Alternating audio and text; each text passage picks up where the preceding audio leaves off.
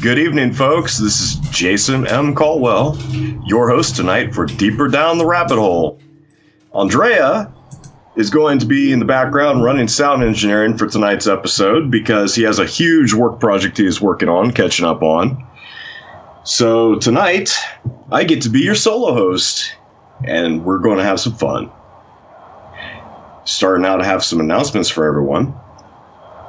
First off, why haven't you signed up for the Shapeshifting 365 yet? There's still opportunities.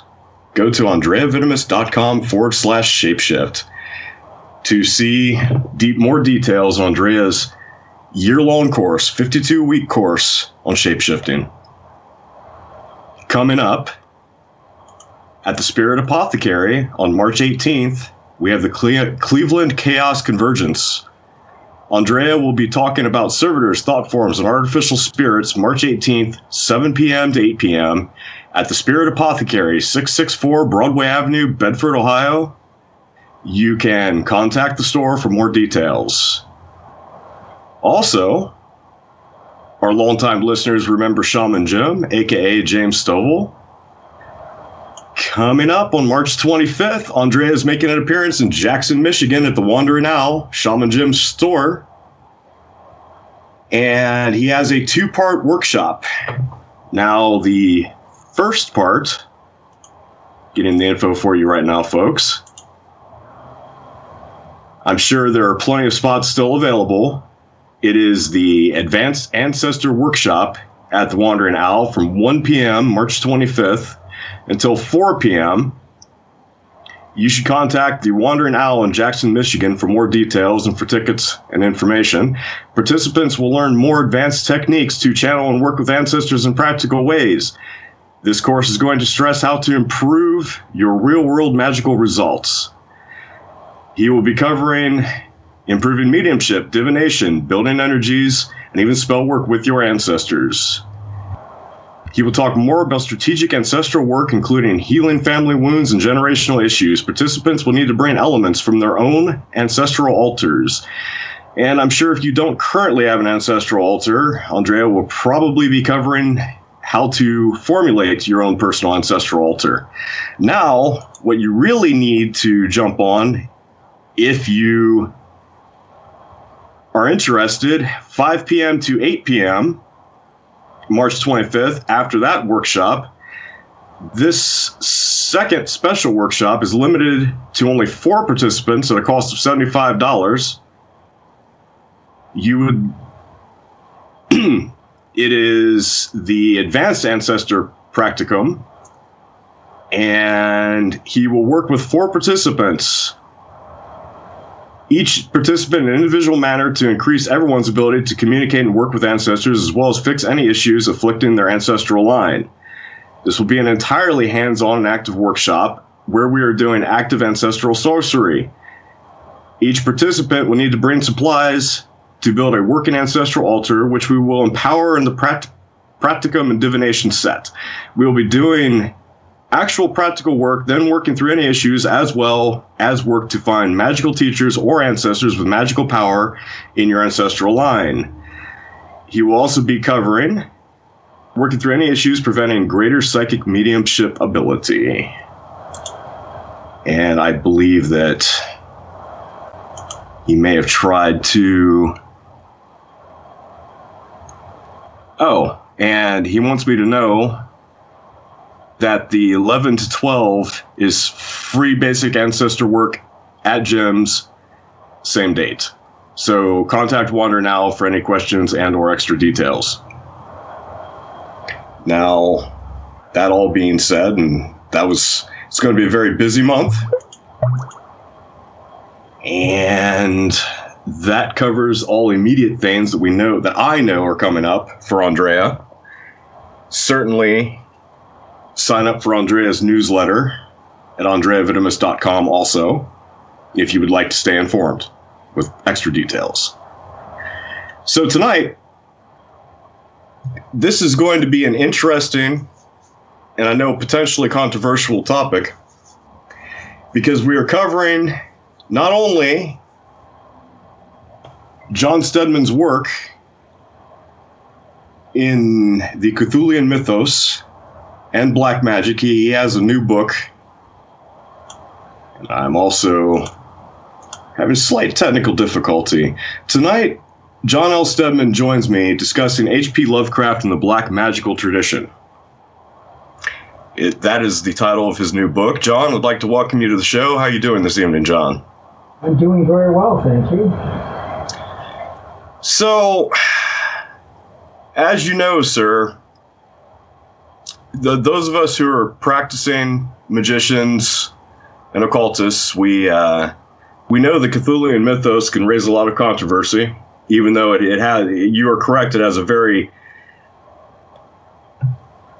heavy background with black magicians. Black magic is also a very controversial topic. And I look forward to discussing this further with you. I'd like you to tell the folks a little bit about your magical background, sir. What got you into occultism? Well, like a lot of people, I started out in elementary school. I liked ghost stories, horror stories. Back in that time, they had the magazine Famous Monsters of Film out, and I collected those. So I liked anything that was of that kind of nature. And then when I got into middle school, I've been reading Edgar Allan Poe and writers such as that. And I discovered Lovecraft when I was in middle school. And the main reason why I bought the book on Lovecraft, and I don't remember what edition it was, but it had a very weird cover. It had like a reddish kind of skull that was burning and that black background. And mainly I bought the paperback. It was called The Color Out of Space and Other Stories by H.P. Lovecraft. Never heard of him before. But I liked that book, the cover, so I just bought it for the cover. But when I read the first story, I read the title story, The Color Out of Space, I was sitting on a nice warm day out by the schoolyard reading that, and I got shivers down my spine. That very rarely happened to me ever before when I read stories. So I was kind of hooked on Lovecraft at that point. And then slowly, as I grew up, I left middle school and got into high school, I gravitated toward magical practice. And I'd always was interested in Lovecraft, but at that time I never thought of actually using Lovecraft's entities or his metaphysics in any kind of magical work because they were fictional. And I was doing basic kinds of rituals that were in the marketplace at that time. I did a lot of what I would call, I guess I would call white magical operations, where I would follow Golden Dawn magical teachings, and I would conjure up entities like the spirit of Bartzabel, the Martian spirit of Bartzabel, and I read LaVey too, Anton LaVey's Satanic Bible and Satanic Rituals, and he had a chapter on Lovecraft. So Lovecraft was never, he had a chapter on the use of Lovecraft in magic, and so kind of magic and Lovecraft went hand in hand, but I never thought about using Lovecraft practically in magical working until I got into my last year in high school and then I started college. And then I started writing my own rituals based on the Lovecraftian mythos, and it was kind of like a revelation. Because before that, I got results with magic, but I wasn't thinking I was experiencing any kind of real gnosis. Like when I conjured Bartzabel, for instance, the entity actually appeared the way it was supposed to appear. It looked just like you would expect the spirit of Mars to look in terms of the way it was dressed and the way that it was reacting. But in the back of my mind, I was thinking, is this just something in my mind I just conjured up? Or is this an actual extraterrestrial interdimensional entity? And I really couldn't answer that question. I mean, it was behaving the way you'd expect it to, but I didn't think the real entity would necessarily have to behave it. And so I was always in doubt about exactly what was happening, whether I was actually experiencing things that I was evoking out of my unconsciousness, and whether these things were really there. And when I started working with Lovecraft, I had no question that I was in touch with things. I was at least exchanging energy or information with things that were like radically different than spirits like the spirit of Bartzabel. And then after that, I was kind of hooked on Lovecraft. And all my magical practice after that has been centered on Lovecraft. So, John, I want to ask you, because in your book, you tend to use the word extraterrestrial.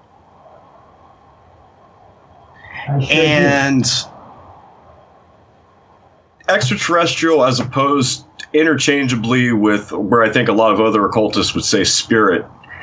And I'm curious as to why you choose the term extraterrestrial. Well, what I try and do is this, like, when I say extraterrestrial, I mean basically like entities that actually aren't anything like things in our own space-time continuum. The term could also be, I suppose, an alternate term could be like interdimensional. But what I try and do is this, I can't really quantify the existence of these things. I don't think anybody can. And so what I do is, I call them extraterrestrial, but I am perfectly willing to leave open the question of what these things actually are. Now, I know about chaos magic theory, of course. They talk about probability waves for the etheric structure. So these things are like manifestations of etheric things that you can actually exchange information with and experience. But I leave it completely open because I can't quantify it. So what I argue is extraterrestrials might actually be actual extraterrestrial entities in different planets in our own space-time continuum. They could also be entities that are interdimensional, and then you can connect with them via ritual or whatever. And I'm perfectly willing to accept if a magical practitioner wants to, they're just mere pure personifications of the powers of the mind. And you're just unlocking those powers and utilizing them. So they're imaginary entities too, you're evoking. And I don't actually try and actually quantify or determine which of these is true. I just leave open the possibility that all these could possibly be true. All I care about when I do magic is whether I'm actually in contact with something, and then whether the goals of my magical ritual or experience actually are realized. Those are the only things I'm concerned with. As long as it works, I'm satisfied. So you mentioned a bit of a background. I know you have background with the OTO, and that you started out with, you have over 30 years experience. You started out working with Golden Dawn techniques. What would you say are similarities and differences between other spirits you have had contact with in your personal work that might be from more traditional grimoires versus spirits that you have done work with in the Cthulhian mythos?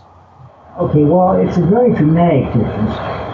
When I actually conjured up images, and I did it several times like using the Western magical tradition, but they appear the way they're supposed to appear. Like the grimoires will actually, if you look at those old like 13th or 14th century grimoires, they'll actually give you an image of what you're actually conjuring up. And then if you do the Golden Dawn systems, you get an image there too. And if you use Crowley's systems, definitely you get an image there too. And they always kind of look like that, but when I actually work with the Lovecraftian entities, I don't necessarily get an image per se. I get like a narrative. I get kind of an experience, and then I actually have that experience. And so a lot of times, nothing really manifests at all. You know, I'm just involved in the experience, and then at the end of the experience, I feel that my perceptions have changed somewhat. I've learned things. I define gnosis as being knowledge and power. Basically, that I also define as the goal of black magical systems as opposed to white magical systems, where they're more concerned with spiritual perfection as opposed to this knowledge and power. But I get knowledge and I get power, but it's not necessarily a specific image. Like if I conjure up Cthulhu, and Lovecraft actually backs up this view too, you know, like he argues that what Cthulhu is whatever our imperfect senses perceive it to be. Now, some people will perceive him as a big kind of humanoid creature with claws and wings and a face full of tentacles. But other individuals will perceive him in different ways. Some people won't even perceive him at all. They'll be totally invisible. In the Call of Cthulhu, Lovecraft makes that very clear. When Cthulhu comes up near the end of the story, and he kills off a bunch of sailors, basically, the way that they're being destroyed is different for each of them, and the way that they perceive them is different too. So the mythos entities are not actually standard entities. I mean, they can give me a thing that actually depends on my own perspective, my own initiation, and my own skill set as to what I'm going to see and what I'm going to experience. So, if I'm understanding correctly, John, when you work with a more traditional grimoire spirit, you tend to be able to scry a more specific image, having more specific communication. But from your personal experience with the Cthulhian entities or the Lovecraftian entities, I don't know which word you prefer, you're telling me you're not getting necessarily specific visuals and specific communications, but you're having an experience. Now, could you go, for the listeners, give a bit more detail as what you mean by having an experience as opposed to a conversational communication? Well, what I'll be doing, I'll be like in a place. I'll be in a place. Like when I do rituals, they're very simple. I've simplified to the point where I don't even need any tools or device at all. And if I do need those things, I conjure them myself. And what happens is when I do the rituals, I'm actually in another place. When it usually starts out, I can see it kind of transposed on wherever I happen to be. I prefer like outdoor locations. And one of my favorite places was up north. In this wooded area. It was like a sand dune in a wooded area along Lake Michigan. It was just perfect to do sort of things. Totally isolated, beautiful environment. And I would, whenever I actually would do the final part of it, I had two other practitioners, and they were there basically as kind of like a balance factor. One of them would actually deal with all the byproducts. But whenever I do these things, there'd be weird things happening, and he would kind of protect the whole area from any kind of adverse byproducts, so I didn't have to deal with it. And he would have weapons. He would usually have a magical sword. But I would go into a circle, and sometimes I wouldn't even be in a circle, and I would actually suddenly, when the words of power would vibrate, it would be transposed. A different kind of an alternate kind of reality would be transposed. And then suddenly I'd be there. It's not like something I'd have to travel to or step into. I would be there, and then I would have a body that went along with it, and then I would have an experience. I would see things. I would walk with things. I would sometimes just be watching things. I'd be pulled into different things, and there'd just be different sensations. So, what kind of things were you seeing? I mean, I know that what I've read about other people's experiences with such entities, cliche would say that people get rather disturbing visuals at times. Would you say that you're seeing scenes of destruction, scenes of things that are disturbing, or what kind of themes are you seeing during these experiences? Well, I don't like to go into too much detail about it because it can be different every time. And I found that when I'm actually in those experiences, and by the way, I'm working on, I turned over my second book to my publishing company, and that's the actual further exploration of Lovecraft's use of the magical persona, and that's more like literary criticism. But I'm working right now on the rituals, because ever since my first year in college, I developed these rituals. I have about 20 of them now, and the first 5 of them are actually dealing with the major entities of the Lovecraftian pantheon. And what I've discovered from these kind of things are that when I have an experience, I'll give you an example, like Nyarlathotep. We did a ritual for that, me and my 2 associates. And this was done in a room. Like we were just walking in a dark room, and then suddenly, as we were walking, and I got so comfortable with these kind of things that once I actually started doing them, before I even did one thing, and you don't do banishing rituals or consecrations or anything like that. There's no need for that. But we were walking, and it was just starting out, and then suddenly another dimension was kind of transposed. I can see that. I can see it myself walking in another dimension, and then I can see behind it the room, and then suddenly the room is gone. And my 2 associates were walking beside me, and then I was suddenly staying out in the desert. Now, Nyarlathotep often appears in a desert form. If you read Donald Tyson's books about him, he's in the Arabian desert. He wanders about that. There might have been some kind of symbolism about that. I don't know. But I'm out here in the desert, and my 2 associates, and there's an example of what I'm talking about. My 2 associates are there, but they're not standing beside me. One of them is off to the left, and one of them is off to the right. They're wearing robes, and their robes look a little different than the robes they had on when we were walking in that room. And they're sitting before some kind of fire that's natural, but it's not natural colors. Like on the left, the guy's fire is kind of an amber color. On the right, the other person's fire is kind of a green, emerald green color, and it's burning in front of them. I don't see any light source, but I don't sit and focus on it very closely. I just see that, and then I just keep walking, and then I have my experience. Now, where I found that when I'm in these kind of experiences, if I focus my attention on any particular item, like I did at this time, I focused on my friend to the left, and suddenly he started to kind of wither. He started to move real quickly, kind of like a wasp. You ever see a wasp? Like a wasp kind of pulling itself out of an apple or something? It's kind of an eerie kind of a sensation watching, because it wiggles and it's totally inhuman. It's insectoid, but it's moving and it's jerking back and forth. And he was moving like that. And I focused my attention on him, and then suddenly he became like suffused in the amber flames. And then I looked on the other side, and the same thing happened on the other side. It suffused in the green thing. And then I assumed that we had this strictly blocked out, so we're supposed to do certain things and recite and then vibrate certain words. I presumed that they were doing all that, but whatever I was experiencing there, it wasn't them.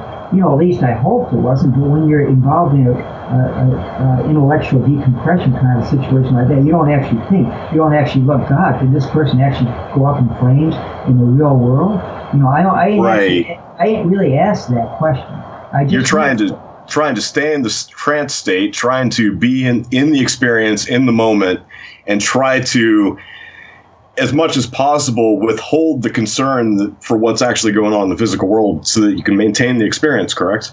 Yeah, and I don't think anything's going on. I think what they do, they had their own perceptions, and they were their own kind of people, and so they were perceiving it the way that they saw it, and I stepped out of that, and who knows, maybe they stepped out of it too. Like when we'd all get together afterwards and kind of compare notes. And in most cases, my magical practitioner would stay very firmly in our space-time continuum. Like that sand dune, my magical practitioner was supposed to protect the area. Things would come to him out of other dimensions, and then you'd have to deal with them. He would see things that you'd have to deal with that shouldn't have been there. But he would stay firmly in the time-space continuum. The other person that was there was kind of like for balance factor, because the other guy that I had was an atheist. He's an atheist. He doesn't believe in entities, doesn't believe in gods or goddesses. He's very much like Lovecraft was. And so he's there kind of like to provide balance, to kind of offset the whole thing. In most cases, in the rituals, he wouldn't see anything, but he would get a horrible feeling of dread for some reason. And he was totally rational, so that was an irrational thing. And there was one time where he actually became terrified after a ritual. He saw something about me when I came back to the circle that scared him. He was trying to get the other person to actually attack me with a sword for some reason. So there's all sorts of weird things that happen here. Whoa. He was trying to get the other person to attack you with... He said to the other guy, he said, there's something weird about his eyes or something. He said, get the sword out, hit him with a sword, because he was afraid that it wasn't me. And the other person didn't do it, of course.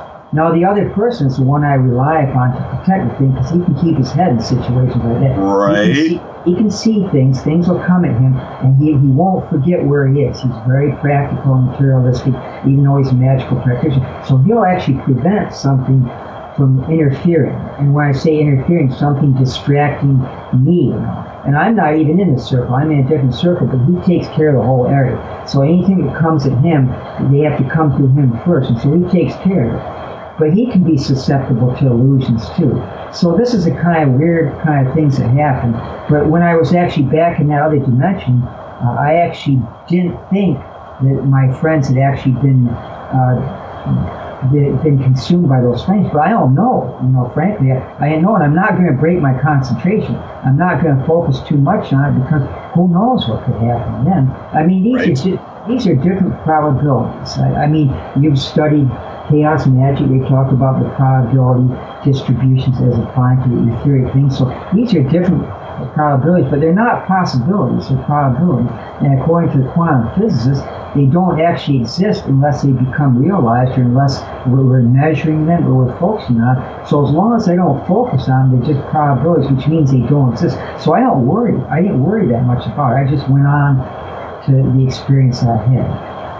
After that. So that's a good example. I don't want to talk too much about the actual experiences, because each time you do these rituals, it's different for each person depending on their own skill set and their own perception. I would say that any spiritual contact is going to be colored by a person's experience, a person's level of skill. So yes, I agree with what you're saying. So, okay, back to your research on Lovecraft now, because you've had very interesting experiences, and we'll come back to more of your experiences and your experiments. But Lovecraft was a self-pronounced materialist and atheist. He sure was. So, coming from the perspective of your research on him and all the work that he did, creating this pantheon of gods and goddesses, this is something that most atheists would not devote themselves to. Why do you think that he created such colorful images as an atheist? Yeah, well, I think this is what happened with Lovecraft, and I think this is the reason why his work is so powerful. And his work is very powerful. Like, if you want the best literary treatment of the alternate dimensions as postulated by quantum physics, read The Dreams in the Witch House. I mean, it's just a perfect story for that. Now, you got to remember that this story, The Dreams in the Witch House, was actually written in 1932. And I would argue that story is probably still the best one, even with the contemporary fiction we have right now. The best portrayal of what a quantum dimension could be like. So Lovecraft is totally relevant right now. In fact, he still transcends the other people that are writing mythos literature. I don't know if you read mythos literature. I'm going to get back to your question, by the way. I'm a college professor, so what I do is I tend to meander a little bit, but I always kind of zero in back to the original starting point. I'm going to do that in 1 minute. Well, that's fine. But what I want to say about Lovecraft is that a lot of the mythos writers today, they're just monster stories. I mean, I read a lot of that literature, and they're just monster stories. That's all they are. And Lovecraft wasn't talking about monsters. He was talking about entities that are totally alien, that it takes different forms of perception to even understand. So his views were very sophisticated. His view of magical practitioners was very sophisticated, and it's not been matched by anybody nowadays ever. So I think that's one reason why Lovecraft is relevant. But I think also that Lovecraft's strength comes from a strong dichotomy that he had in his own, whatever you want to call it, psyche, mind, soul, whatever you call it. And I call it the daytime Lovecraft, and I call it the nighttime Lovecraft. In the daytime, Lovecraft wasn't what he called himself as a mechanistic materialist, and he believed there was nothing that existed apart from matter, and that everything in existence and all of his experience can be explained in terms of material substances. This is pure Newtonian physics, right? And he was an atheist. So he believed that there was no such things as gods or goddesses. He didn't believe in any spirituality. He didn't believe in any subtle forces like the aether or anything like that. He actually disavowed all of that. And he was not shy about talking about that all the time. He didn't believe in gods or goddesses at all. However, the thing about Lovecraft was that he was a very complicated man, and at night he would have these very, very vivid dreams. And he was very fascinated by what he discovered in his dreams. He was also very frightened by what he discovered in his dreams. And in those dreams, it was a different view of reality altogether. And what Lovecraft did is he kind of gravitated toward that. So in his weekday life, his dreams kind of fueled his attraction toward weird literature, and then it fueled his desire to write weird fiction as well. However, he never let go of the daytime side. So what's interesting about Lovecraft, I think this is why he's so important and so powerful too, because he never resolved that dichotomy. And so when he started creating entities, and it's really a mystery why he would want to write about magical entities, and some scholars claim that he wasn't. They said that was an immature form of Lovecraft, and then when he matured, he actually demythologized his entities, which is a bunch of hogwash, by the way. I've addressed that a little bit in this first book here, but I refute that view entirely in my second book. There's a strong magical backstory in all of Lovecraft's things, and the magical definitely won out in his personal life. He never demythologized anything. He was always open to supplements to reality as well, so he really wasn't an atheist. He was more of an agnostic. But anyhow, there was this dichotomy in Lovecraft, And so when he actually started to do composition, he couldn't let go of the materialistic part. And so when he created entities, he created the only kinds of entities that a person like him could create.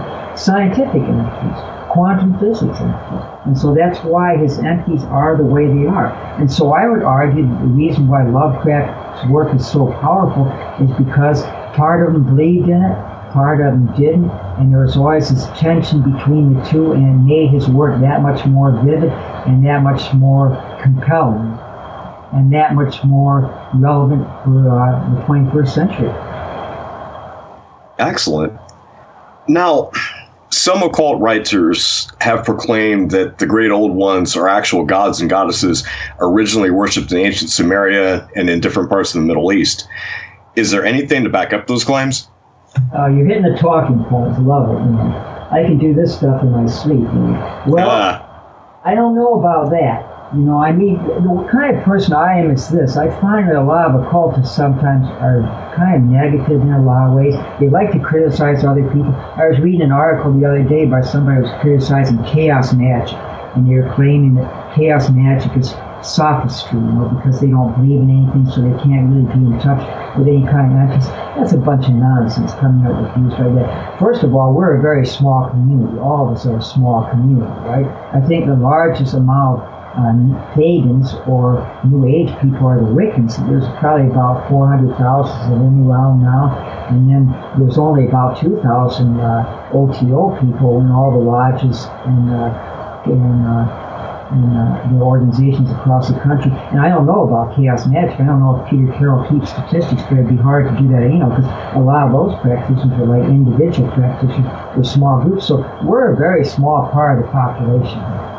So I do not want to denigrate anybody. I think everybody, all of us, are Satanists too. I think all of us actually are contributing by trying to expand human consciousness and perception and trying to help people. Like Andre here, he's going around, he's a very busy man from those announcements he told us. He's going around trying to help people. He does these things that you're talking about, but I understand also he's kind of like a motivational. He kind of tries to help corporate people as well. We're all trying to help people, and so I think we should be nice to each other, don't you? Because we're such a small part of the population. We shouldn't be doing infighting. I think we're all in the same basic motives here. We want to kind of uplift consciousness and perceptions and make people into finer people, more qualified people fain to take their place when things will change, and science is moving in that direction too. So I don't think we should be doing any infighting. But let me zero back to that point here. The first time I think that view was articulated was by, I'm not so sure Anton LaVey articulated it so much, because if you look in the Satanic Rituals, his entity does have a really good Call of Cthulhu there, but he tends to have actors playing the parts of entities. Like in that other one, The Ceremony of the Nine Angles, he has Shub-Niggurath appearing, and I think he has Nyarlathotep appearing too, but these are actually clearly meant to be actors, so I'm not sure what his view on the entities are, at least LaVey's original views in that book. But the first one that I can think of will be Simon, of course, the author of the Sumerian Necronomicon, which came out in the 70s. Mm-hmm. He actually tried to argue that. He tried to argue that they're actually real Sumerian entities, and he's got some intriguing things in there. You've probably read the Simon Necronomicon, right? Certainly. Yeah, well, he has things like he talks about Cthulhu, and he's got Azag-Thaw, and he's got an entity called Ishni-Garab. That apparently is meant to be Shub-Niggurath. So these entities here, because of these names, he tries to link them to Sumerian entities. And really, it's very hard to disprove that, because we don't really know that much about Sumerian culture or about Sumerian gods or what they were about. So you can do this kind of thing. You can make an argument that these were actually bastardized forms of entities from all sorts of various Babylonian, Assyrian, or sources like that. And so whether or not you can make that argument, I certainly can't refute that. I think it's very unlikely they're real Sumerian entities, but I'm certainly not going to refute it. So what I would argue is this. I'd argue that they're fictional entities, but then we go back to the question, does that invalidate their use in magical rituals? Just because they're fictional, can we use them in magical rituals? And this is where things get particularly interesting. and I believe we can. Like when I've studied a couple of chaos magic tracks, and incidentally, I'm going to read Andrea's book, by the way, the Hands-on Chaos Magic. What I do is I'm real busy. I'm a full-time college professor, so during the semester I'm real busy, and I'm working on my second book too. But in the summertime, I don't teach, and so I have a list of books that I read during the summer. And last summer I read like about 7 different books because I like to keep my hand in. So I got Andre's book on that list. I'm going to order it from Amazon like I always do. And then I have a couple other. I have Graham Harden's next book about ontology. I'm going to read that too. So I've got. Well, John, I will recommend to you the same thing I recommend to anyone who takes on Andrea's Hands-on Chaos Magic. You don't get it's not a book that's meant just to be passively read. It's a workbook that's meant to be used. Oh, good. And I think that even with your level of experience, you will find it quite useful. Oh, everything's useful to no matter what level you're in. I'm not so sure I'm at any great level, but whatever level a person's at, everything should be useful. So, my God, we can't close our minds. We might really miss something. Everything is useful. I mean, doesn't chaos magic say that everything's permitted? I know quantum physics says that whatever's not forbidden is compulsory, so that's kind of very similar to that old man of the mountain phrase in chaos magic. But for heaven's sakes, we can't limit our minds at all. Well, let me say this, John. Obviously, as you have broached tonight, there's a lot of misconceptions out there about chaos magic. So let me just set the record straight and say, chaos magic is not so much a belief system as it is a working philosophy to get out there and experiment and actually do magic. Well, that's what it should be about. I don't understand armchair magic. That never made too much sense for me.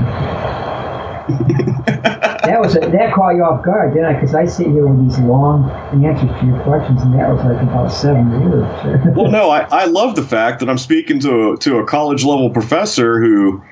Not only are you well-versed and well-studied in the things that you're speaking about, but you've actually gone out and experimented and done the work, and you're coming back with very entertaining stories about, hey, I've got this guy standing beside me while I'm doing this ritual. He's a complete skeptic, but he's having a weird experience due to my ritual.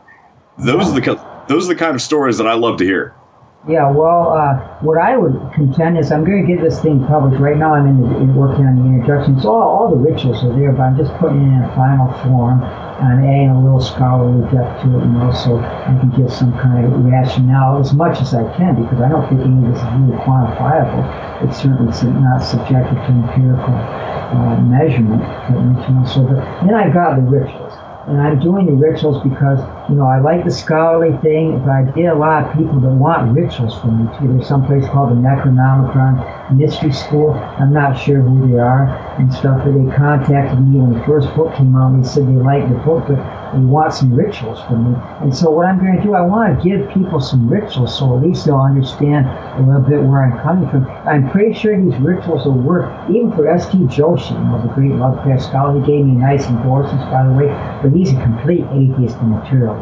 Completely. He's one of the ones that wants to get magic out of Lovecraft entirely. He doesn't like magic at all. It was a wonder they actually read my manuscript and gave me viable criticisms and then actually gave me an endorsement, because he hates magic.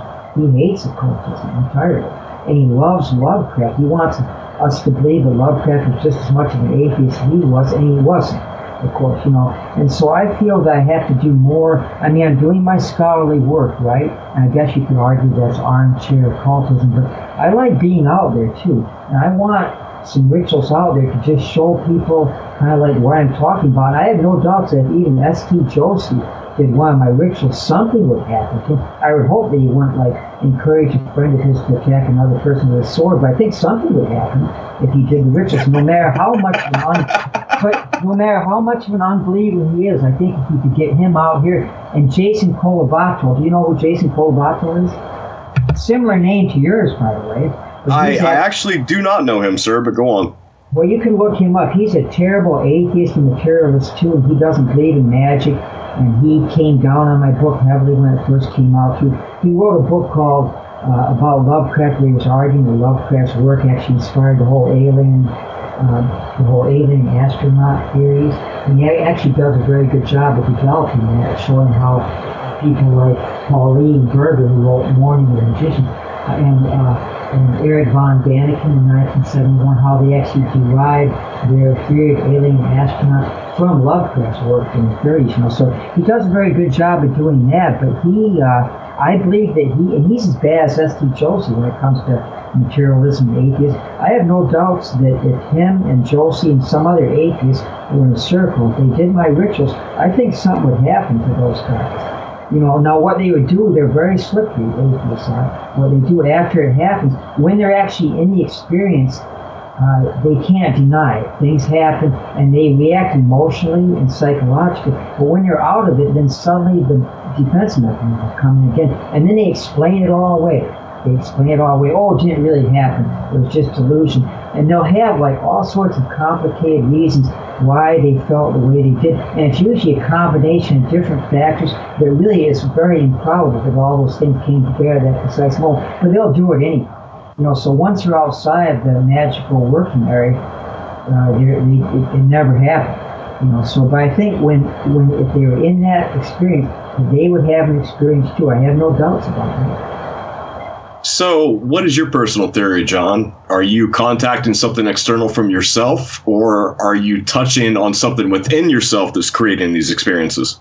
I believe, and I cannot prove this. I'm having experiences, and I believe that it's something external to me. And I believe that what it is colored largely by the fact that I'm kind of trapped in this time-space continuum. We're all trapped in this. That's what Graham Harman talks about. He wrote a really good book called Lovecraft and Philosophy, and he analyzes like how Lovecraft actually he puts Lovecraft right up there with the other speculative realists, but he's claiming that we're conditioned to see the world a certain way, and that we can't really break past it except by illusion, or by, he calls it illusion, or by the horizontal technique, which is a cubist technique. And he argues that Lovecraft actually puts these kind of techniques in his works. So he puts Lovecraft right next to Picasso and to Herzl and to people like Martin Heidegger, the great empiricist. He puts him right up there philosophically with these kind of people. They're breaking down conventional barriers so that we can kind of teach ourselves to perceive things differently, to perceive other dimensions. And so I would argue that I'm perceiving something that's not part of myself, but that I've actually created a link to it in a certain way. But whether it's actually the way that I perceive it, or whether it's something entirely different, I really can't be sure of that. I cannot empirically prove anything that happens to me. Can't do that at all.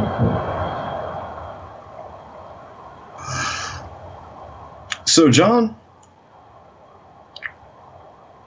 let's talk about the difference between what you've studied with Lovecraft, and you broached the Necronomicon, which is referred to by Lovecraft, but there are actually the Necronomicon you referred to, written in the 70s, is one of multiple Necronomicons, correct?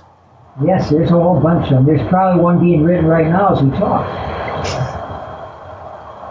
I wouldn't doubt it. So, what can you tell the listeners about, okay, any Necronomicon is pretty much an inspired writing, correct? It's not, there is no the Necronomicon floating around out there.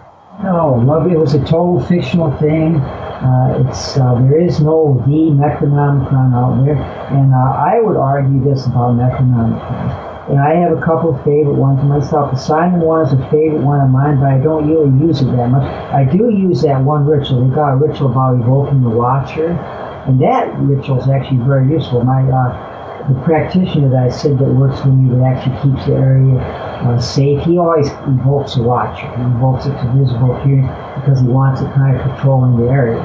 And so he uses that ritual, and he'll swear by that ritual. But I don't use that myself. I actually compose my own rituals. But what I would argue is that Necronomicon and all the Necronomicons are useful. They're all the same, basically. They're kind of like pseudo-Necronomicons because they're like inspired by Lovecraft. Some of them are more or less, I would argue that some of them are written by magical practitioners that actually have gotten the information from someplace else. I don't know where it came from. A lot of times they don't say where it came from, and then they usually build up this whole kind of hokey story about how they discovered the manuscript. Like Simon claimed that it was discovered in the case of breaking down 2 book thieves, and he's there and he discovered like the manuscript. And conveniently, of course, the manuscripts are always lost. Right? The original manuscript you can never verify it was that way, but they like to kind of pretend it was an actual document. But a lot of them, I think, are actually channeling these things dating from other sources. Some of them is just pure creative, like Lynn Carter's Necronomicon. That one was just total literary creation based on Lovecraft. I would say Donald Tyson's Necronomicon, he wrote that one to kind of like give it a sense of what it feels like to live in kind of Lovecraftian country, so to speak. And then he wrote a book that kind of actually expands upon that Necronomicon. It's called Alhazred, and that's a novel where he actually expands upon all the different chapters into like a very large book, about 400-page book. But those are inspired by Lovecraft. But I would argue that he's got some seagulls that you can use, some magical talismans, which he created himself using the Kabbalah of 9 chambers. He makes no secret about that. He's also written Grimoire of the Necronomicon, which is very interesting. I think in that one you actually mentor the Great Old Ones, which is kind of really weird because it's kind of like a white magical Necronomicon because you actually partner with the Old Ones, which is totally diametrically opposed to what Lovecraft did. The Old Ones kind of viewed us the way we would view insects. You swat them when you get in the way, but you don't pay any attention to them otherwise. So mentoring with these entities is kind of a stretch. But I would argue this. All these Necronomicons, wherever they came from, if they've got things that speak to you and which you find useful and you think you could use or do something with, by all means use them. They're completely valid for that kind of purpose. So I don't think any of them are off limits at all. I think they're all useful as long as you can get results with them, and as long as they get you into some kind of relationship with whatever we want to call it, chaos, the cosmos. You could call it God if you want. You could call it chaos if you want. Call it whatever you want. As long as they generate some kind of magical or spiritual or insight of some kind of gnosis, then by all means use the Necronomicon. So the mythos of the Great Old Ones tends to be that they're very, as you said, they view mankind such as insects. Adversarial in a sense. I've heard it thrown around in various circles jokingly that the goal of those who work with the Great Old Ones is to be eaten first. I want to get your commentary on such things. Yeah, well, what I think is this. Whatever you bring to the Old Ones, they'll completely repay you for it because your mind is doing it. Your mind is imposing certain things on. And so if you go to the Old Ones with motives, they're not necessarily just for knowledge or knowledge and power. And when I say knowledge and power, I don't mean bad knowledge or bad power. I don't mean the knowledge to dominate people or power to rule the world. I just mean knowledge, and usually knowledge is something outside yourself, and then usually some power comes along with it, but it's not bad power. It's just power that comes along with it. But a lot of people can use these things for bad purposes, or they think that they're evoking them, they think they're evil or something. And if they do that, then what happens is they're actually already projecting onto the Old One, and so they're certainly evoking some kind of energy, but whether it's the bad part, this is really hard to explain, but I'm thinking that whatever happens to them is because they brought it themselves. That's what I'm saying. So if they feel that the Old Ones are going to eat them, or if they're actually entities that can eat them, whatever that means, and I assume they mean it just like in the Lovecraft story. There were some sailors when Cthulhu came up, they were actually grabbed up by his claws and eaten. I would argue that those people's perceptions were so limited that they saw this as a monster, and they had behaved like a monster because they wanted it to. They labeled it as a monster. Other people, one of the sailors was actually being pulled into another dimension, and this is all that Lovecraft told us. He said all he could see was an angle, there was an acute angle, and it was behaving as though it was an obtuse angle. That's it. Just an angle. It was just an angle, and this guy disappeared into that. Now, whether this guy was going into a different dimension or changed his perception, that's an entire... One person just looked at it, all they could think of was a mountain, walked, or stumbled. A mountain, walked, or stumbled. That's it. Nothing with claws, no big monster.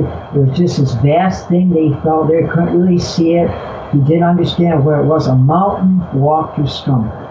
So whatever happens to these people, what happens to them is what they brought with them, which is why I'm not too worried. I hear about some occultists, they're trying to open the gates, whatever that means, between the dimensions and let the old ones in, and then presumably that's an apocalypse, and then we get wiped out, and that's the old ones taking over everything again, and we're gone, right? If they want to do that, they're not going to really hurt anybody other than themselves. If they want to be consumed, if they want an apocalypse, they're going to get one. Okay, but it's not going to be anything to do with you or me or the rest of this thing. It's going to be on them, and they're going to be the ones that suffer. And I think you could argue that might be part of the law of karma. It might not. Me calling that karma is me projecting something based on my limited perceptions here, and so it might not be that entirely. We're in a very uncertain, strange dimension when we deal with these kinds of entities, but I don't think it's anything that we should fear. Why should we fear knowledge or power? So your personal take is, if someone were doing those workings with the intent of calling down the Cthulhian apocalypse, for lack of a better term, that they're going to have a personal apocalypse. They're not going to rain the apocalypse down on the entirety of mankind. Yeah, or nothing would happen at all. But I would think that they would be in an apocalypse. And from their standpoint, doesn't necessarily mean that they're going to be devoured by an invisible monster in front of 1,000 people. They claim that Alhazred, the person that transcribed the Necronomicon, actually was devoured by an invisible monster in a crowd. And nothing, parts of them were there and then parts were not. There was no mess at all. It was like Mr. Clean or something. He was just there one minute and he was devoured, and they could see parts of him missing, and he was obviously suffering, and then he wasn't there anymore. So in that kind of case, I think that he brought that on himself for some reason, but I don't know. I don't really know, but I think that what would happen to those evil, and I hate to use terms like evil, but to practitioners that would actually try and wipe out the universe, I don't know why anybody would want to do that. That's not very possible, but I think it would be a mental thing with them. Usually it would be a mental thing.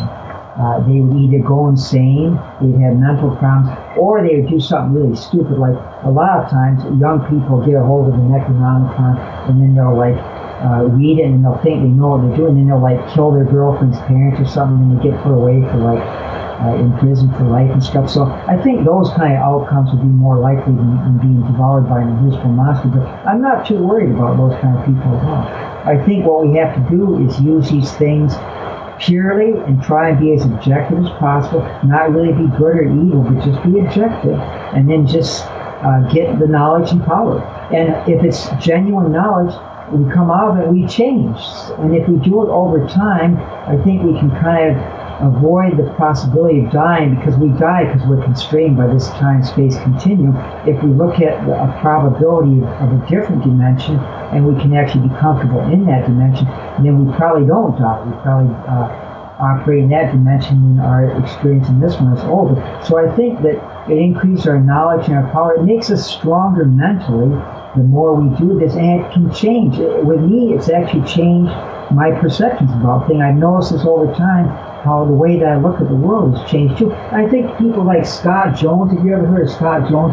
He wrote When the Stars Are Right, and he's talking about a Riley-ian kind of spirituality coming in the future. And I think that is what will happen if we use these things objectively. So I'm not worried about the evil people so much. And besides, evil people are stupid, right? Like, say that a person's got a gun, right? And they want to go shoot somebody, and they don't really know how to use the gun properly. They'll usually end up shooting themselves, right? Shooting themselves in the head.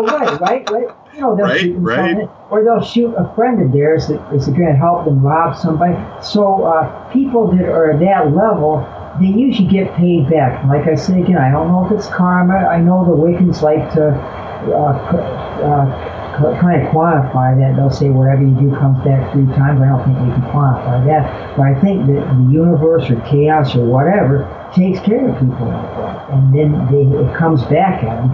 And I don't think we have to worry about it. And they give us a bad name, though. I mean, every time somebody does that sort of thing, like a young person takes an economic and he kills his girlfriend's parents, he goes to prison, they always play it up in the press. The kid had the Necronomicon, and then that kind of sets us back a little bit. Like when I talk about black magic, and I'm kind of suspect when I talk about the Necronomicon or Satanism, and then I'm suspect too. Like I'm doing something wrong. So I don't think it helps us, at least philosophically. But I can't. Well, to clarify for the audience, when you throw the term out, black magic, you're not speaking of doing evil. You're speaking of doing magic for practical purposes. That's right. I mean, in my first chapter, I talk about the differences between white and black. And you've got to remember something about this book, okay? This book was written for fans of Lovecraft, fans of science fiction and horror, who know probably a little bit about Lovecraft, but don't necessarily know anything about black magic or magic at all. But they've heard a lot of stories. They hear stories, people saying like Lovecraft was the actual magical practitioner. Lovecraft was in connection with Aleister Crowley and the Abbey of Thelema. Lovecraft was channeling Thelemic entities. In fact, Peter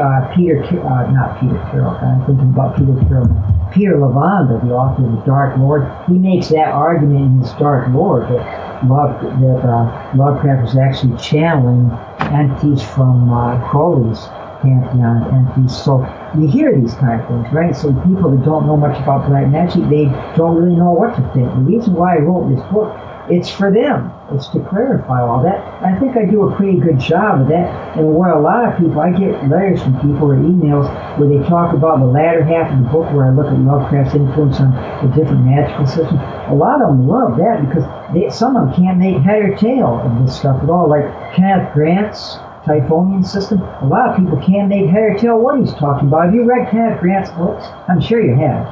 Yes. Yeah, sometimes you read those things and he likes his little gematria, and a lot of times it's not really clear what the heck he's talking about. I understand what he's talking about, but a lot of people reading that, they don't know what the heck he's talking about. And he goes on, adding up these numbers and stuff, and it really kind of can really wear a person out if you don't know what he's talking about. And a lot of people just don't know what that's all about, and he doesn't help them any. His book kind of repeat the same things over and over again in different ways, and then the more things he's read, the more he incorporates in. She started incorporating Lovecraft into his thing in the second book, but he did it kind of the way Simon did. But then later on, in like his Outer Gateways, he's talking about like the Necronomicon Gnosis. So he's actually viewing the Simon book now as actually an actual viable magical document, something that he wasn't willing to do back when he wrote the Code what is it? God, I'm having a mental block. His second book, the one right after The Hidden God. I'll remember that book. It's actually in my library, which is across the hall from mine, so I can't even look at it. Yeah, it's okay, John. So I'm having a mental block about that. But in any case, in his second book, he went about as far as Simon did, where he wasn't trying to claim that Lovecraft knew anything about it. He was just trying to see comparisons between Lovecraft's mythology and then the Sumerian mythology. But then later on, he pulled Lovecraft right in. Lovecraft was a practicing magician, so he altered his position. But what a lot of the people that read this book like is that I actually clarify in that chapter what the Grant system is all about, and then how Lovecraft impacts on it. And I do that for all the systems too, like the Satanist systems, and then the voodoo cults. And I know Andrea is actually high priest in the voodoo religion, and I'd be kind of interested to have his opinions on some of this too, because I have a chapter on the voodoo, and I have a chapter on chaos magic, but my chapter on chaos magic is very simple. I don't get into those magical equations at all, because this is for science fiction and horror fans, so I do it as basic as I can,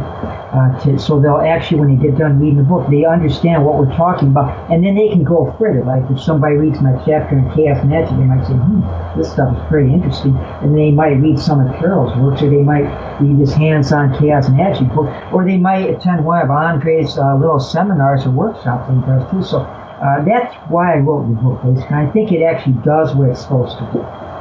Hey, John. Wow, we've had a great conversation. I want to thank you for coming out. In the final minute, I would like you to tell the audience, do you have any public events coming up? Anything you'd like people to come out to? Yeah, you're a sweetheart for asking that. A lot of times people don't ask, and I get so fired up with all this nonsense I've been talking about that I forget to do it. I forget to do it myself. It's sensible stuff, but it is nonsense because it can't be. We can't actually give us any empirical evidence. But yeah, at the end of summer, I have two really good events. Last year, I went to the Carnival of Horror 2017 now. It's going to be in Buffalo, New York. And what I'm going to do there is August 26th to the 27th on Saturday and Sunday. I'm going to do a little presentation, H.P. Lovecraft from horror icon to cultural and occult icon. And then I'm going to have a book signing on those 2 days, so I'll have copies of my books and I'll sign. And it worked out real good last year. It was a lot of fun, too. It's in this old place called the Grand Central Terminal in Buffalo, and it's abandoned. And it was a bus and a train terminal, and it's abandoned, and it's just a big, spooky, wonderful place that's falling apart, and people should come just to see that place.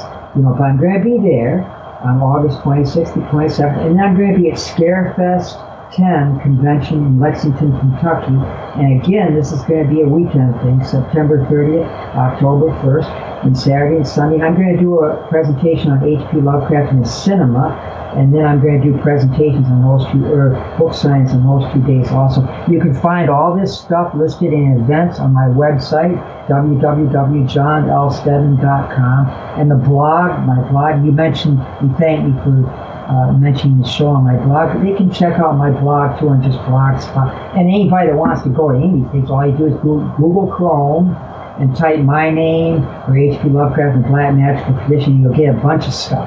And you can link to all this stuff. So that's it. I'm done plugging myself. This was really a lot. Oh, great. I want to thank you for coming out. I wanted to let me know when you get ready to publish the second book. We'll have you back. I sure will. I hope somebody buys it. I'm going to try Llewellyn, I think, on this one. I know Andre's book is published by Llewellyn. So the reason why I like Llewellyn is they do beautiful, beautiful magical. They do. They do. Beautiful. So I'd like them to do this one, but if not, we'll see what happens. Well, with that, I'm going to have Andrea take us on out, and we will talk to everybody next week. Okay, thank you very much. It was a great pleasure. You're welcome, sir.